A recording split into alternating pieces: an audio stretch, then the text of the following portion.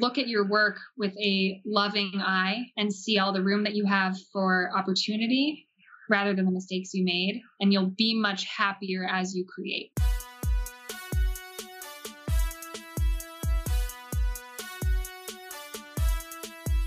Welcome to the Passion Behind the Art Show. It's all about diving in with individuals to learn the story behind their passion. It's your host, Daryl Payne.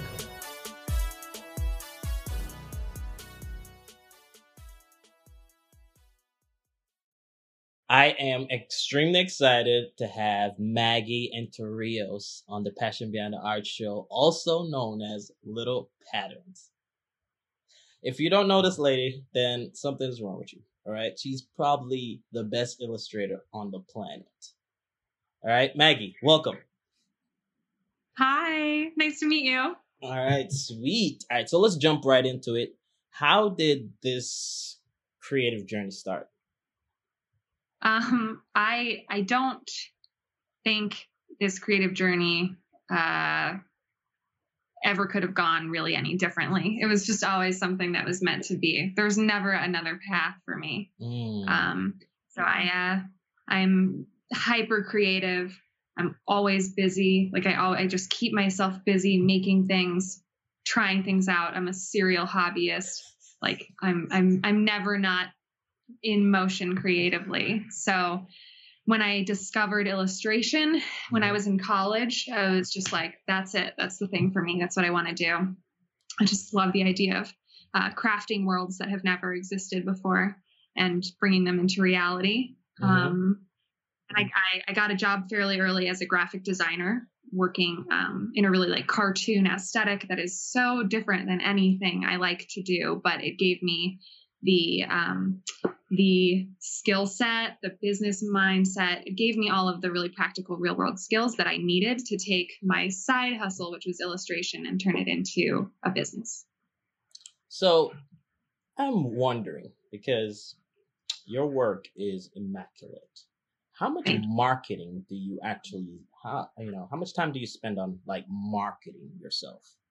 Not a lot. Candidly, I definitely try to saturate the internet with examples. So I am an avid user of basically every portfolio website in existence. When I hear there's a new portfolio website, I'm like, okay, I'm just going to dump like 90 images into it. So for me, I really just focus on SEO, right? Like,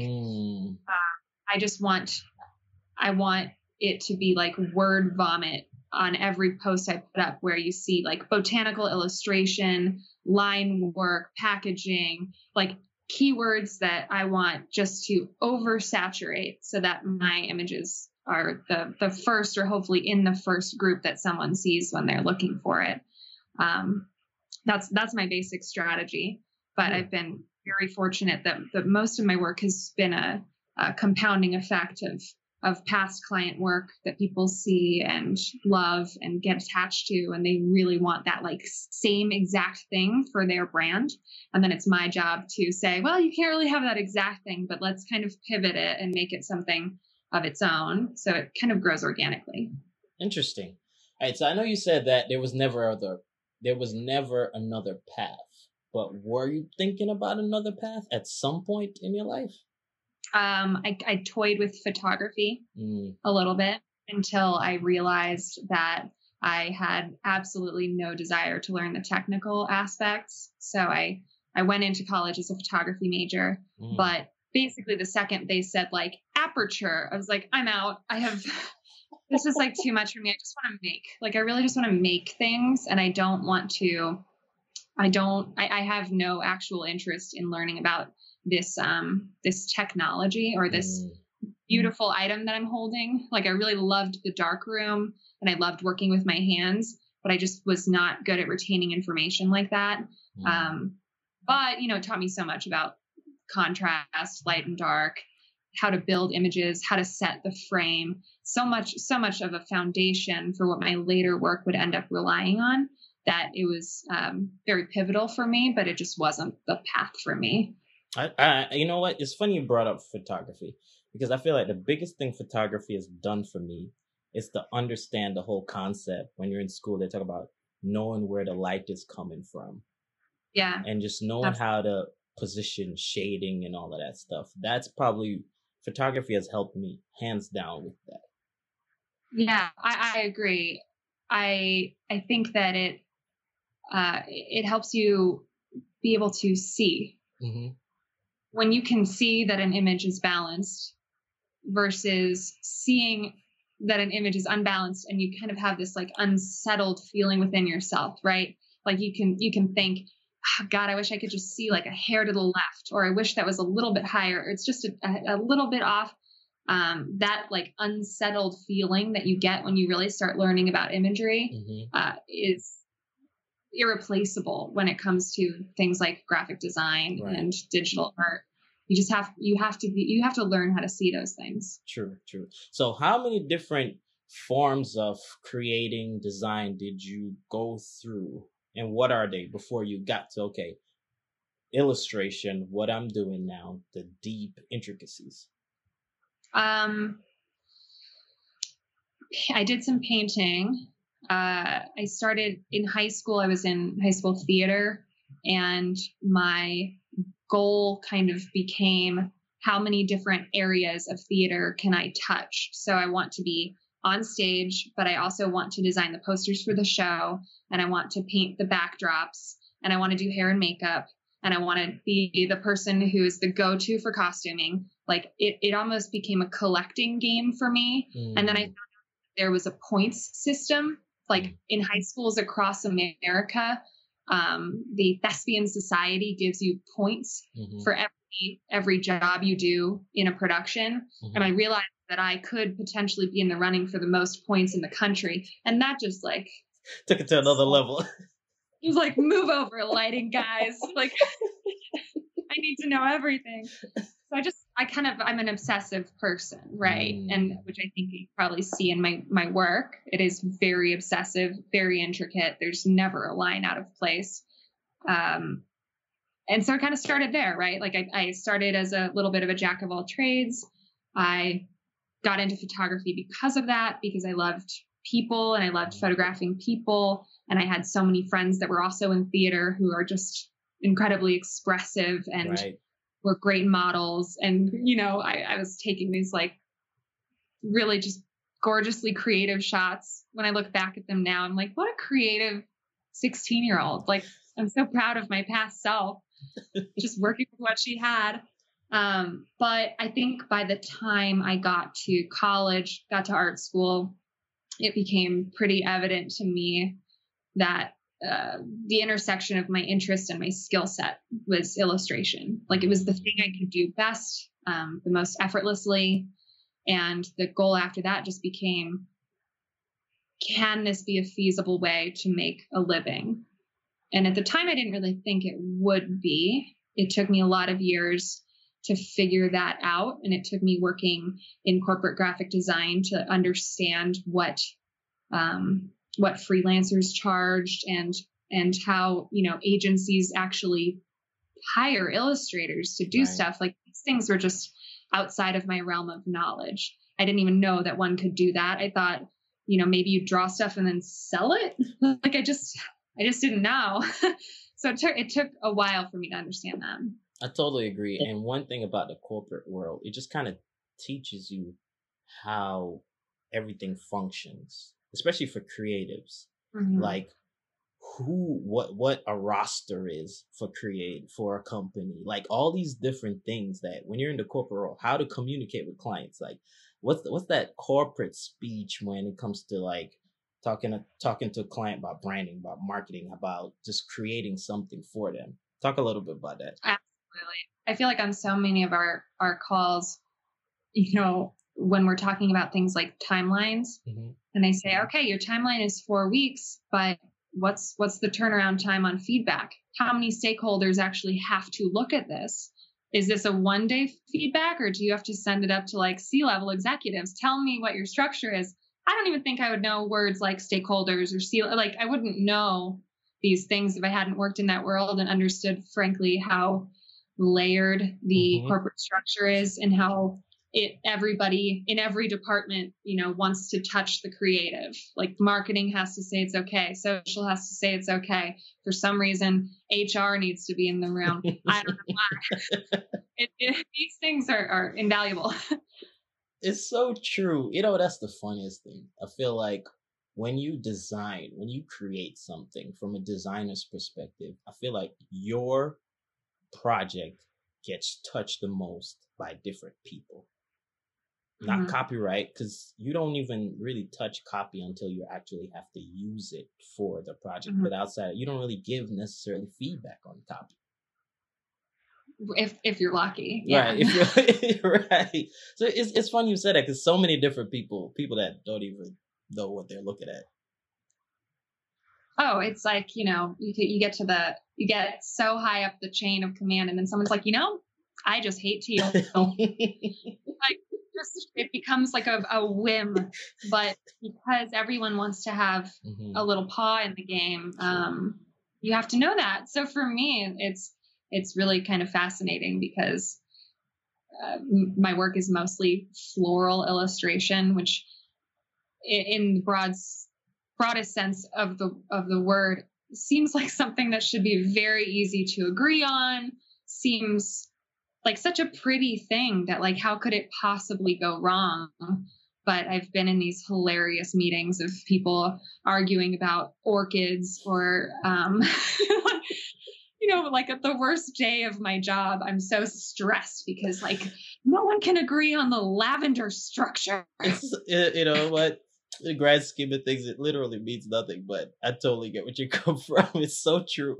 Really worked up about botanicals. All right, so a lot of people see your illustrations, see your work, but who was Maggie as a kid? Who was Maggie? Like, what was Maggie's hobbies? Who was Maggie as a kid? She was great. I have an incredibly supportive family. I feel like I probably come across as someone that had a very supportive family. I just my parents were both creatives. My brother is a creative. I think they would have been disappointed if I had been a doctor. I think they just wanted me to thrive in self-expression.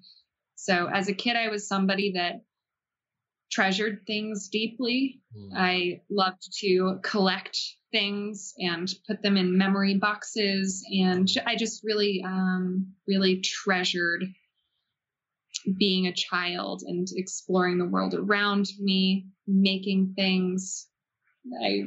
My mom bought me really, she didn't buy me things. She actually really encouraged me to make things first.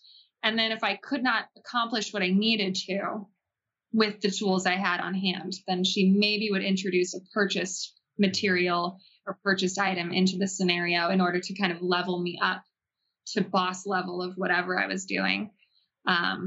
I was also entrepreneurial. I think when I was 6 years old, I started sewing very, very small pillows, like probably doll-sized pillows, and I was trying to sell those at school for like a nickel. Like, you can get one for 25 cents. I was just always trying to make a buck off my friends. Started making like tote bags. Like, I was always trying to sell my friends the things I made. Which, is not so different from Not so different right now. Yeah. Wow, that's so cool. That's so cool. It's just, how would you say you've kind of taken some of that, though, the essence of some of those things into who you are now? I think I have probably like an overload of confidence when it comes to creativity. And I was just actually talking about this with my best friend, who is a mindfulness coach, who's a great best friend to have, because it's free therapy. And we were talking about the concept of creativity and luck in creativity. And we both agree that there might not be such a thing as luck, but that opportunity and believing in yourself enough to recognize an opportunity creates luck. So a lot of things that have happened to me creatively, or opportunities that have been placed in front of me, perhaps I might not have seized if I didn't just have this overabundance of self-certainty that I could make that challenge. But it like really excites me, and the concept of a challenge excites me, or maybe I fall asleep thinking about how I can solve that problem. Like nothing in me ever says you can't do that. It says, how can you do that? Or what are the steps you can take to do that? And I think that is a thread throughout my creative life, which has always been supported by people around me, encouraged by people around me. And that has allowed me to build the confidence to just be a very passionate creative who, I don't know, sometimes I just fly through the world thinking I can't fail. And when I do, I just sort of let it slide off me. I'm like, that's fine. It's going to go great. It's just this like terrible eternal optimism, really. Oh gosh. I'm so there with you. And I'm so there with you. So I have this thing that after like just thinking about it, and my mom was super supportive. She kind of just didn't think I could do anything. So I have this thing that I say, it's like responsibility creates opportunity. And I feel like for people that are super confident, one of the things that they are willing to do is take responsibility in the sense that I can do this. I'm not going to necessarily wait for someone to do it for me. I'm not going to wait for someone to bail me out, or I'm not waiting for someone to come help me. I can do this. And I feel like just hearing you talk about like your mom basically telling you to make the thing instead of necessarily, unless it's like the complete last resort, she will go buy it. Last time. Yeah. It's basically like she's building your responsibility in the sense like I got to figure this out. I'm going to figure this out. And over a period of time, it just becomes natural. And you don't even think about it. It's just like, this is what I do. I'm going to figure this out. Yeah. There's a certain, there's a scrappiness element that once you train yourself to default to scrappiness, or the television show Chopped, if you will, like you've got some weird ingredients in front of you, but if you look at those ingredients and you think, I can't make anything with these, they are so random, there's not any possible way I can do this. Now, if I had, X, Y, Z, maybe I could make it work, but I don't have those things, so I can't. Like that's the complete opposite mindset of someone who's scrappy, right? Like the person who has that trained into them sees those items and figures, oh, I'm so lucky that I have these three things. I can probably pull this from ingredient A and this from ingredient B, and I can deconstruct it and I can rebuild it. Like, oh, thank God they gave me these and not something else. It really is a complete mindset shift. Facts. Same ingredients, different mindset, right? Like, so true. It's just everything I believe in. I love it. This is so awesome. All right, so you're an illustrator, you're doing your thing. Like what are some of the ways that you make some money? So, probably 90% of the work I do is licensed commercial art. So that is illustrations for primarily product packaging, sometimes book covers. I do some things in the publishing realm. Occasionally I do some editorial work, things that are going to be used as advertisements online or in print media. But the revenue stream is about 90% artwork licensing, and then probably 10% on like commissions on goods sold. So things like I have a wedding invitation and a holiday card line with Zola. I've got a couple products where I get like a small cut of everything. So that kind of incremental revenue, but that is a pretty small chunk. Awesome. So for those who've never heard of licensing, what's like, give someone like the cliff notes of like, what is licensing? Okay. So if I create a piece of artwork, let's say I create a pattern of beautiful roses. Mm-hmm. So I'm just sitting in my apartment, home, hotel room, and I'm drawing these roses. And a client comes along and says, we love those. We want to put them on our bottle of rosé. And how much for those roses? The response to that is, I can license this image to you. So it's almost like a rental. It's a rental of the work, because the value of the roses is really worth what someone is willing to pay for them based on what kind of product they are making and selling. Yeah. So if my friend, God, I wish I had a friend that owned a small vineyard. If my friend who owned a small vineyard wanted to make, 30 bottles of rosé to give away for the holidays, the value of the artwork to her is not the same as a major manufacturer who is selling this across the country in every grocery store, in every wine shop. So a license is a flexible fee that ebbs and flows with the size of the company, the type of distribution, and it's all based on the value of the product. Thanks. Nice. It does. It does. I mean, I just wanted someone that actually is in the field. Of course, I have some idea, but you are in it. You know it inside out. This is your life. You know what I mean? So I kind of wanted you to kind of explain it a little bit. So what would you say was the hardest thing that Maggie had to overcome? Oh, that's a good question. Probably technical knowledge. I think, and I know a lot of people feel this, which is when you can kind of see in your head, or you can see in your brain the thing you want to create, but the work that comes out of you just does not match up. So true. And yeah. And right? Because the only answer is time and practice.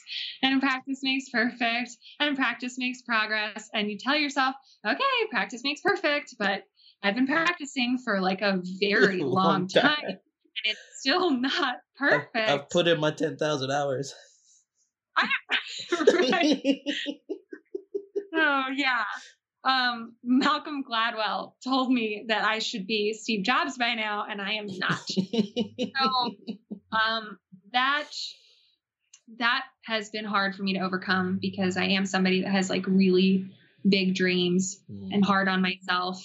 I'm extremely overcritical.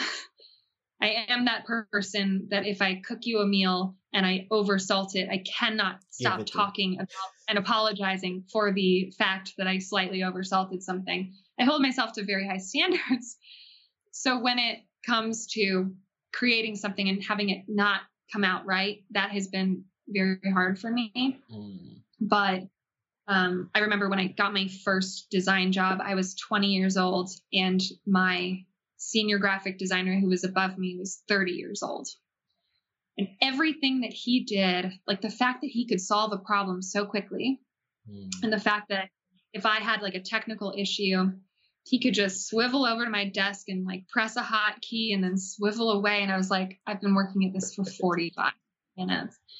I had that moment. I remember it so clearly, where I was beating myself up about it. And then I thought, Maggie, he has been doing this for 10 years more than you. You've been in this for 3 months. He has been doing it for 10 years. Instead of seeing him as instead of being jealous of Aaron, maybe I should see that as an opportunity and think, how exciting that by the time I'm 30, I want to be better than Aaron. Thanks. I want to be able to show him what I know. And how am I going to get there? So I think seeing the joy in the learning instead of the pain in the learning, that was a mind switch that was really important for me. And it was funny, like, especially for creatives, like that's probably the biggest struggle that creatives go through, and probably people in general.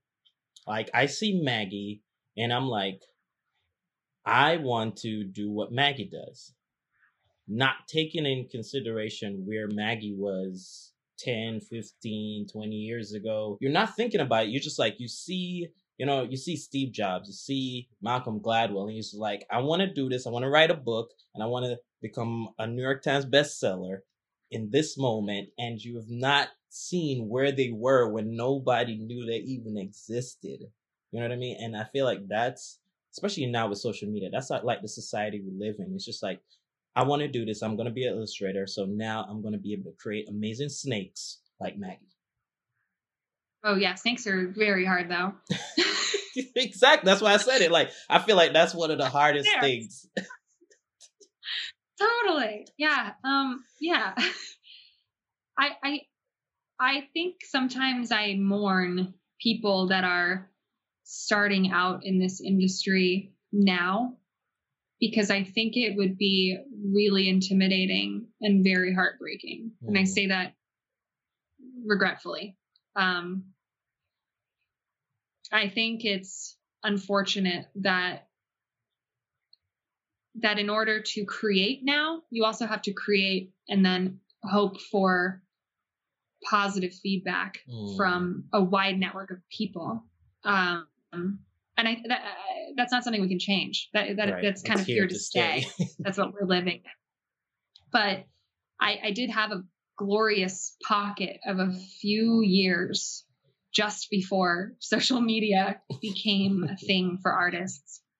And those few years were the most pivotal ones because my access to learning was from things like books, like the things we take for granted. There was a library that I loved to go to that sold basically like the beat up versions of art books outside of the library for like really, really cheap. And I bought books that were like the works of Gustav Klimt and Edvard Munch and all of these painters and illustrators that was my internet, right? Like I had, I don't know, 200 pages, maybe 200 pages for a couple years where that's where I drew inspiration from. I didn't have this like complete oversaturation of content. And, the second I draw a flower, I post it online and I see 900 people who draw flowers way better than me. And then I feel bad about myself. I didn't have that. And I feel really sad for that. Because I think it inhibits the joy of creating. Right. I think you can enjoy the creating, but the second you put it online or the second you kind of put it up against, you pin it to that critique wall that is the internet, it's so much different than pinning it to a critique wall with 15 classmates. It's true. You're pinning it to the world, and the world is a really big place, and you probably feel a lot more like you don't stack up, which is really sad. Mm-hmm. So it's a great place for making connections, but the comparison thing is really heartbreaking for me. Yeah, it is tough, and I feel like at some point we've all gone through it, but I feel like,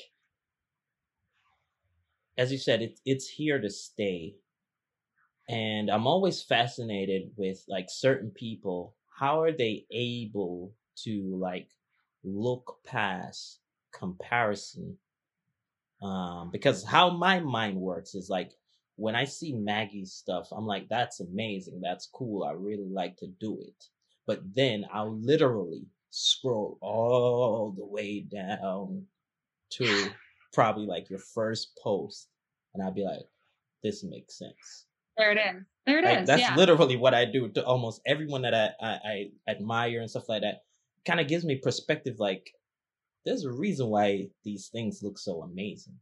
Partially, she's a little bit obsessive with it, but you know what I mean? She's also like been doing this for a long time. You're like, oh, she's crazy. No, I do that too. And I don't, to kind of answer your first question, which was probably more rhetorical, but I don't think you can get over comparison. I think we all do it. I think you do it at every single level. I know you do it at every level. Because when you get what you once wanted, you want the next thing up. It's just how you It doesn't stop. That's exactly how we're wired. But yeah, like you said, you don't really see the effort that goes into that next step up. But it's often because you're in it, and it's really hard to see the progress you're making when you're halfway through or 10% of the way in. But I do love doing that too. I find a lot of like maybe even sick satisfaction in looking at old work and thinking like, oh my God, that this progress can truly only happen with time. So true. So true. Yeah. So true. I wish there was an easy button. There's not. It's like you do your 10,000 hours and then you do another 10 and then you got to just keep going. And then my favorite is like the classic sort of like, hey, what brush did you use for that? It's like literally does not matter what the brush is. Hate to break it to you. So true. Just in case anyone is wondering, I use the built-in brushes. I've got what I need in life. That's it. Well, there you go, guys. It's just that simple. There is some skill, guys. There is some skill. Oh, certainly. But like my niece asked me, oh gosh, I forgot what she asked me to draw. Oh, it was my nephew. He asked me to draw a Tyrannosaurus Rex a couple weeks back. And we were at his chalkboard and I was like, no problem. So I grabbed the green chalk and the thing that came out was in no way a Tyrannosaurus Rex. Even the kid looked at me and was like, what's that? And he's like 2.5, 3. And he looked at me like, what have you just done to my chalkboard? You know, these things don't just pour out naturally, right? Like I need to sit down and probably work for 5 hours before something is even past the point of being laughable. Like it takes some time. I cannot draw a Tyrannosaurus Rex just from my brain. Things don't happen from my brain. There is certainly a skill level involved, but a lot of that skill is research and messing up and re-rendering and using a very critical eye to assess whether something actually looks good or bad. And if it's bad, you need to be responsible and fix it. That's what I tell myself. It's true. There is also some gifted going on in there. Because, like, I just feel like I don't see anything like yours. And the reason why I asked you if you market yourself is because I feel like you're one of the few people that, and I didn't know this, I just felt like this. And I'm glad when I asked you that, I got the answer. It's like, you're one of the few people that your work speaks for itself. Like you put your work out and someone sees the work and you don't really need to do like any much pushing. Like your work speaks for yourself. Like, this is amazing work. How can I get this person to do this amazing work for me? That's really kind. That is what I strive for. So it's validating to hear that. If you can't tell, I have some issues with social media and the responsibility of being both a artist and also like a caricature of a person online. I feel like I hold that part of myself pretty sacred to the people in my life that I love and know personally. I never, ever want to be the friend that talks about work in a group. Like, I don't want my friends to value me for my followers. I don't want my friends to these are just things that I just don't like. And the pressure of having to build that persona, which is something that has to be done, I sort of find myself actively fighting a little bit. I'm like, how short can I make this caption? How can I just let the work be the work? And like, maybe I'm just like the peanut gallery or the Muppet sitting in the balcony that, I don't know, maybe I'm just the bonus that comes along with the work when you work with me, but I really kind of, it is my job. Like I I'm passionate about my job, but it is a job, right? Like it's not my entire being. Right. So like, I think that helps with comparison as well, because if true. you can get yourself to the point where you don't see all of your value in your work success, like that's a really healthy area to be that working on every day. But it's definitely something worth striving for. So true. It's funny you say that. Like one of the things I always say is like right here, us standing here, if no one knows what we do, we are enough. Like we're awesome. Absolutely. Just like how we are. Right? Like, we're just awesome.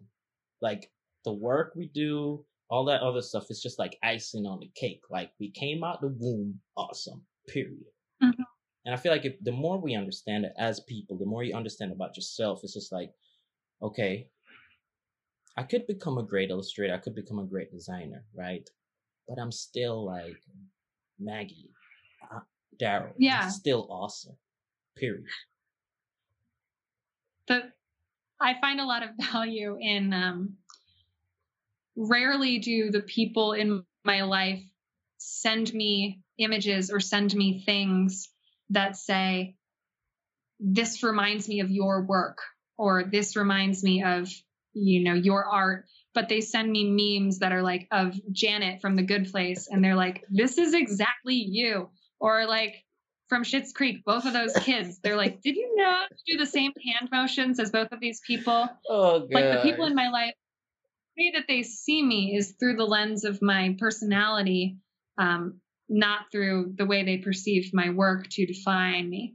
And that's a beautiful thing. Although sometimes it's a little iffy because the people, I'm the weird one on the show. Great. Thanks for telling me. Yeah. It's so true. But you know what I mean? Like, I see Maggie and I was like, she's an awesome illustrator. Then I found out like we both got a van. I'm aspiring to like go on, hit the road. She has been on the road and I'm like a little bit jealous, but at the same time, like now I can, like once I found that out, I kind of kicked. Now, not kick it, but it's just kind of took the interest level to a different level. Like I saw, okay, like now it's like more about like the things we're doing in life versus like, oh, you can draw, I can draw. That's cool. You know what I mean? It's just like, now it's like, okay, what are we doing in life? Like she has a van. She's been on the road. What is like being on the road? What is it like being on the road for a year, Maggie? Drawing and driving. Yeah, no, when I saw your first van picture, I was like, oh my God, there's another one of us. Yeah, my husband and I have had a van for, I guess 2.5 years at this point. He was working in automotive. So he worked as a marketing director for one of the major automotive manufacturers out in Chicago. And I had been doing my illustration thing for a couple of years, working from home, working for myself. And Adam, my husband, was really burnt out from work, like so many of us are. He just kind of like had ceased to have any joy left in what he did. And we kind of looked at each other and we're like, we are so young to be feeling this much burnout. And we had just gotten married and he was getting home from work at like 10 o'clock at night, leaving for work before 6 o'clock. We were seeing each other like maybe nights, weekends, and he was very tired, like way too young to be living that way. And I kind of always say that like once you've taken one great leap of faith in your life, you are so susceptible to continuing to take leaps of faith. You're like, I landed last time, I will land next time. It's a dangerous game. It's very true. You just feel like you can accomplish anything and be okay and land on your feet. So Adam, who is very into vehicles, he just like came to me one day in February 3 years ago and was like, I want to buy a van and I want us to live in the van. And I didn't even know what van life was. This was not my area of the internet or the world. And I was like, okay, sounds great. Is it going to make you happy? Sounds wonderful. Wow. And that's what we did. we had the foundation to do it because both of us had been working really hard for several years. And we initially intended to basically take like a gap year where Adam could just sort of decompress from his work and I would continue working. But, you know, we were going to be working on one salary, different than it had been before, where he was the primary breadwinner. And we just decided we would try to make it work. And if it didn't work in a year, we could reassess. But his marketing background ended up being very helpful in what we do now, which is we work together. And Adam handles all of the business from the road. So he does all the client negotiations. He basically does all the typing, right? Like anything that involves typing. And I do all the drawing, and we're able to, pre-COVID, we were just living on the road for about a year and a half. Wow. And loving it. It was totally different than I don't really think I had any expectations because I just went along with it. I barely did any research beforehand. I just figured I'd figure it out while we were doing it, and we did. We've been to, I think, 46 states together. Wow. In that time. We just like booked it. We just decided to make the most of it. And I've drawn from some really weird locations. I've like been holding my phone up to the sky, praying for Wi-Fi or internet connection. Like it's been really funny. Like it's very funny working from the road and like taking client phone calls while praying, trying to pretend I'm not in a vehicle that I also sleep in, and I'm not sitting on the box that the toilet is located under. Like, you know, it's very humbling and exciting, and makes life feel like a little bit more of an adventure every day. Like you've literally created an adventure every day for a year and a half. Yeah. And we have plans to continue. I think that the style which we travel is changing. For the first year, work was extremely difficult. Like my job went from being pretty easy. I knew what to expect every day when I woke up. There weren't really many surprises. It went from that to basically like the exact opposite, which is like, how can I possibly accomplish what I need to accomplish? It is 9 degrees outside. I don't have internet connection. Like we're stuck in the mud and I have to be on a client call. Like it just like every single thing about having a job had a little bit more of a hurdle and an obstacle to it because of the way that we were choosing to live. So I think we're sort of migrating a little bit to like longer amounts of time in less places rather than like being on the road every single day, which just the inability to have any structure got kind of difficult. Wow. That's definitely what we're planning to do. Like spend a long time in a specific place, then move. But man, that like this is like a whole nother conversation at some of the point when you're not too busy. I would just love to like talk to you about this. I have so many pins that I can drop for you for great spots all over this country. Oh, that's so amazing. Just to let you know, this was my wife's passion. Like this has been her passion. Like she's been on YouTube just going crazy, driving all of us in the house crazy. And she's like, I want to do this. I want to do this. I want to do this. We got a van and we've had this van for almost 2 years. And within, like, we were just like struggling along because I was the person that was working at it. And whenever I got a chance, I would do it. COVID happened. And she was like, I promise you, it looked like she put on an army drill sergeant suit. And she was like, listen, we are getting this done. And she was a straight up drill sergeant. And she was go. We're almost done. I cannot tell you what a great COVID wagon having a van is. Like our friends had a baby.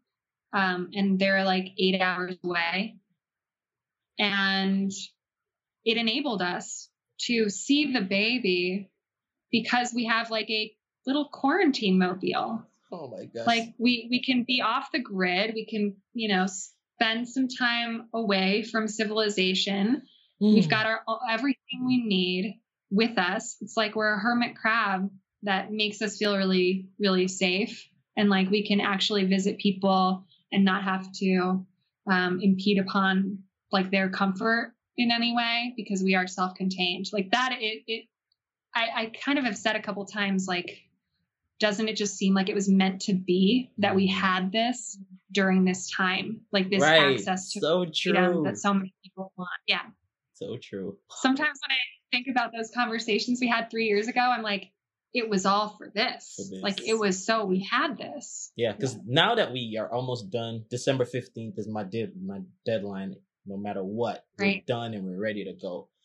But it's just like, now that you say that, like now that we have the bus, it just feels like there's nothing that is hindering us. There's nothing, no shutdown, nothing that happens that we're going to feel like we're in a box and we're stuck. No, you literally get to get out of the box and be in places where you don't see any other people and you don't feel like you're in the middle of this crazy stuff. Oh my gosh. Now I'm so excited now because I haven't done it yet, and you're talking about this because you've been there. Like I want to get there so bad. So bad. So cool. December 15th is not that far away. Do you have a name for your... So we have a name. And this will be the first time I'm saying it. Maggie got it out of me. Awesome. So we've watched this movie called Togo. It's about a dog that this phenomenal dog. You gotta see the movie. But my kids got me to watch this movie. And they have all adopted. We're gonna name this van Togo. So we probably gonna add another word to it, but it's Togo. It's a phenomenal T-O-G-O. dog. Yes, a phenomenal dog that was able to take mail through the storms, the blizzards, and so I get the whole concept of where it's coming from. That's a really beautiful name because it's also like to go. Yeah. Like the ability to go anywhere. Yeah. Indeed. That's Indeed. great. Indeed. So true.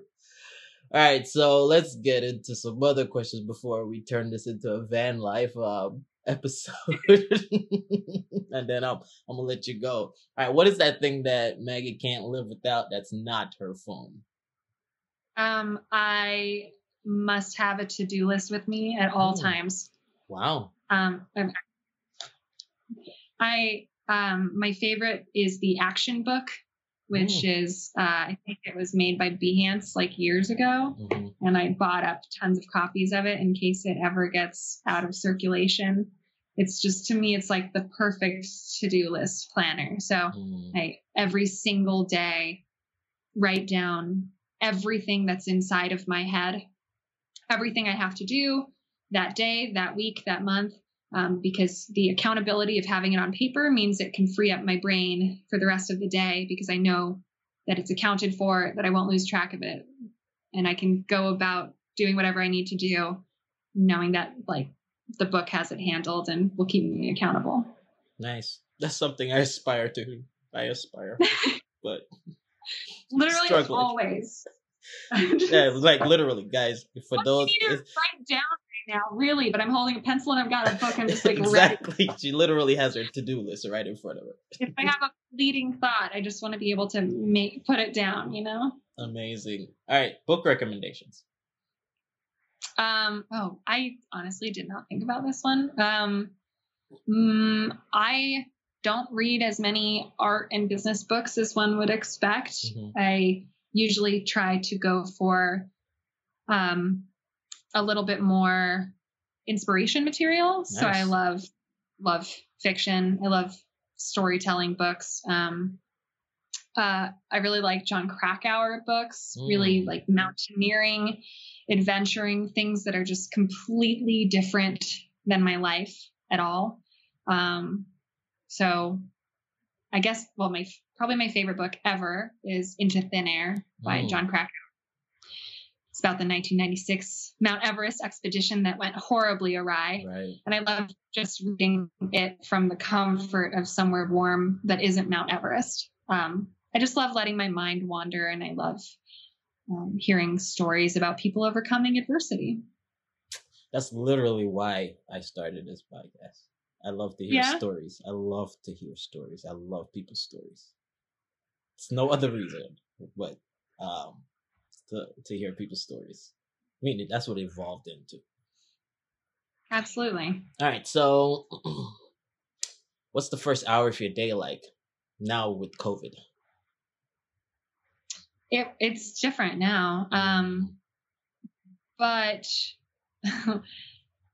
I guess I have to start by answering what it used to be like. Sure, so let's do it. I have to. I mean, I need 1 cup of coffee in my hand the moment I wake up.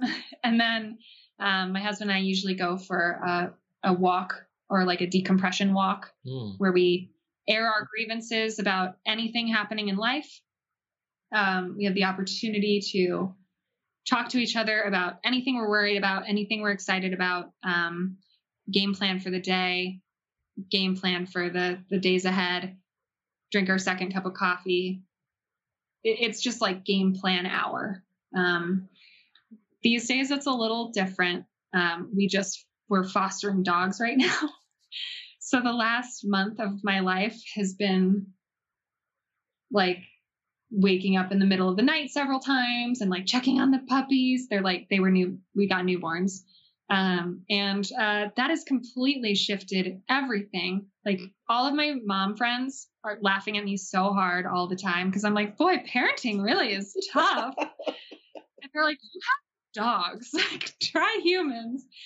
But it's really, I'm just one of those people who got like a dog in COVID, but instead I decided to get a pregnant mom dog and 3 puppies because I wanted a challenge, I guess. But it's just given me so much like pure joy and lightness, and the ability to find joy during the middle of the day, or if I'm stressed about something, I realize that it's not that big in the grand scheme of things, and that there are living beings that wag their tails when I walk in the room and are excited to see me, and I sort of let go of that. It's like really good for mental health, I'll tell you that much. So yeah, my mornings are basically like holding puppies for an hour. And for those who have not seen Maggie's puppies, I'm not even sure if these puppies are they're like real, because they're like they'll make anyone who doesn't like dogs or don't want to have a dog want to have a dog, because these things look so perfect, and then on top of it they're white. Like, how much more perfect can it get?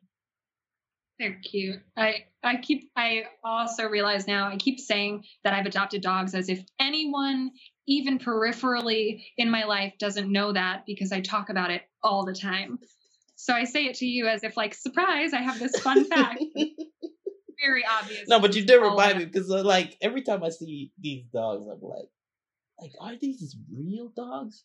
Like, they look so like just perfect. They're perfect. Just the best thing that ever happened my whole life. So, all right. The mom is deaf, and I'm like learning dog sign language to try to communicate with her. This has just been a really great activity and a good lesson in selflessness.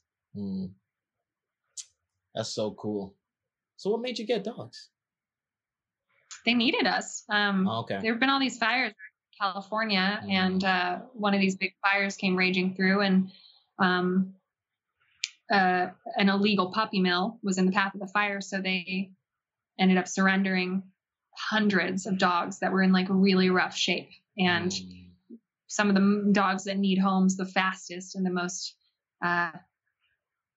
most necessary animals to get into safety are pregnant mom dogs, because they can't, they have to have sanitary conditions to have their babies. So it just was kind of a no-brainer for us. Like, if we were needed and if the opportunity was available, of course we were going to make every effort possible to help them out. So not only is she creating amazing illustrations, she is saving dogs. What? She loves puppies. Fun fact, she loves dogs. So I hope you listeners realize that there's more to Little Patterns than these amazing illustrations. Just so much more, so much layers, which is kind of just an illustration of her illustrations. So many layers. Wow. So many layers. So what's next for Maggie? If there is anything, what's next? I've been feeling kind of stale lately, aesthetically. I had a really, I had a long year.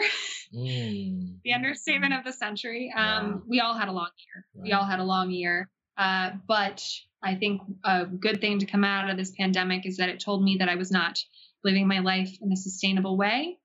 I was putting way too much of my energy into my work. Hence the getting of dogs. It taught me that I was getting too much value from my work, and I needed to step outside of that and reassess. Nice. And I think a lot of us are there right now. Everybody's sort of reassessing. So had a lot of great projects this year, very fulfilling work-wise. But at the end of the day, I was like, oh, I've done all this fulfilling work. Why am I not happy? Why don't I feel that spark? So what's next for Maggie is trying to kind of get that spark back. I'm trying to return to the childhood joy of crafting and creating and experimenting without expectation. Right. So I'm going to be painting. I'm going to be outside. I'm going to be reading books. I'm on a little bit of a mini sabbatical right now. So I decided to take off for the rest of the year, basically not sign on any new clients and take that time to just freely experiment. So that's where I'm at right now. It's amazing. The envy of us all. Yeah. I mean, it to me, it's risky. It's a risky business move. I'm not going to lie. Right. 2 months off of work is sounds like a luxury, but we have to make it work. But I think it's going to pay dividends in the future, because the time I take off now and the loss of whatever potential income now, I think will be made up for in years to come when I'm able to benefit off of the time I took now to learn something new. It's all about perspective. Yeah, absolutely. Nice. So what advice would you have? You've dropped so much knowledge, just given so much insight. What advice would you have for any creatives out there?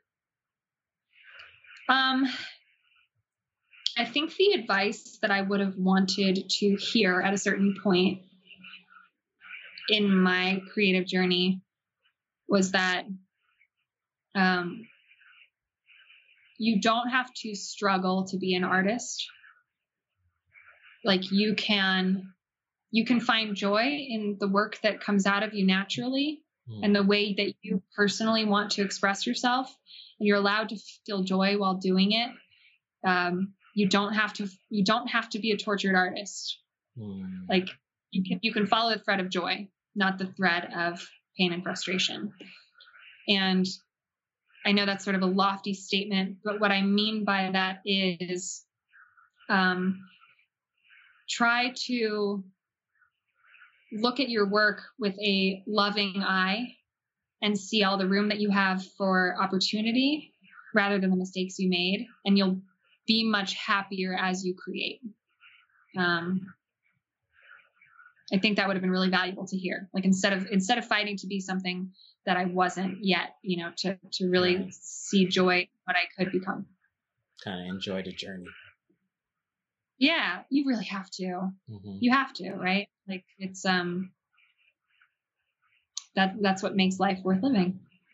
So true. So on that note, where can people go to find you, learn more about all the stuff, the 5 people that don't know you exist? Where can they go to find you? Well, I'm across the internet as Little Patterns. I also have a secret chicken wing review page, which you can look for, and I won't tell you the name of. Because you have to just have hobbies. So many layers. So many layers. Because if I was traveling around the United States, I had to pick one food to review across the United States. Of course. If that's not on the list of traveling, you shouldn't be traveling. No, you have to. This is my biggest van tip for you. You must find a single item to review in your travels. Do it as a family, like the perfect activity. I already know what it is for me. I'm hoping that everyone will join in. It's burgers. Burgers, of course. So good. Great choice. Perfect choice. Yeah, you can find me online at Little Patterns. Hopefully if you just like Google a random assortment of words like Maggie botanical flower illustrator, like I should pop up right away if I've done my job correctly. But yeah. Oh, Maggie, this has been amazing. It was well worth the wait. Yeah, absolutely. It was really, really, really nice to connect with you.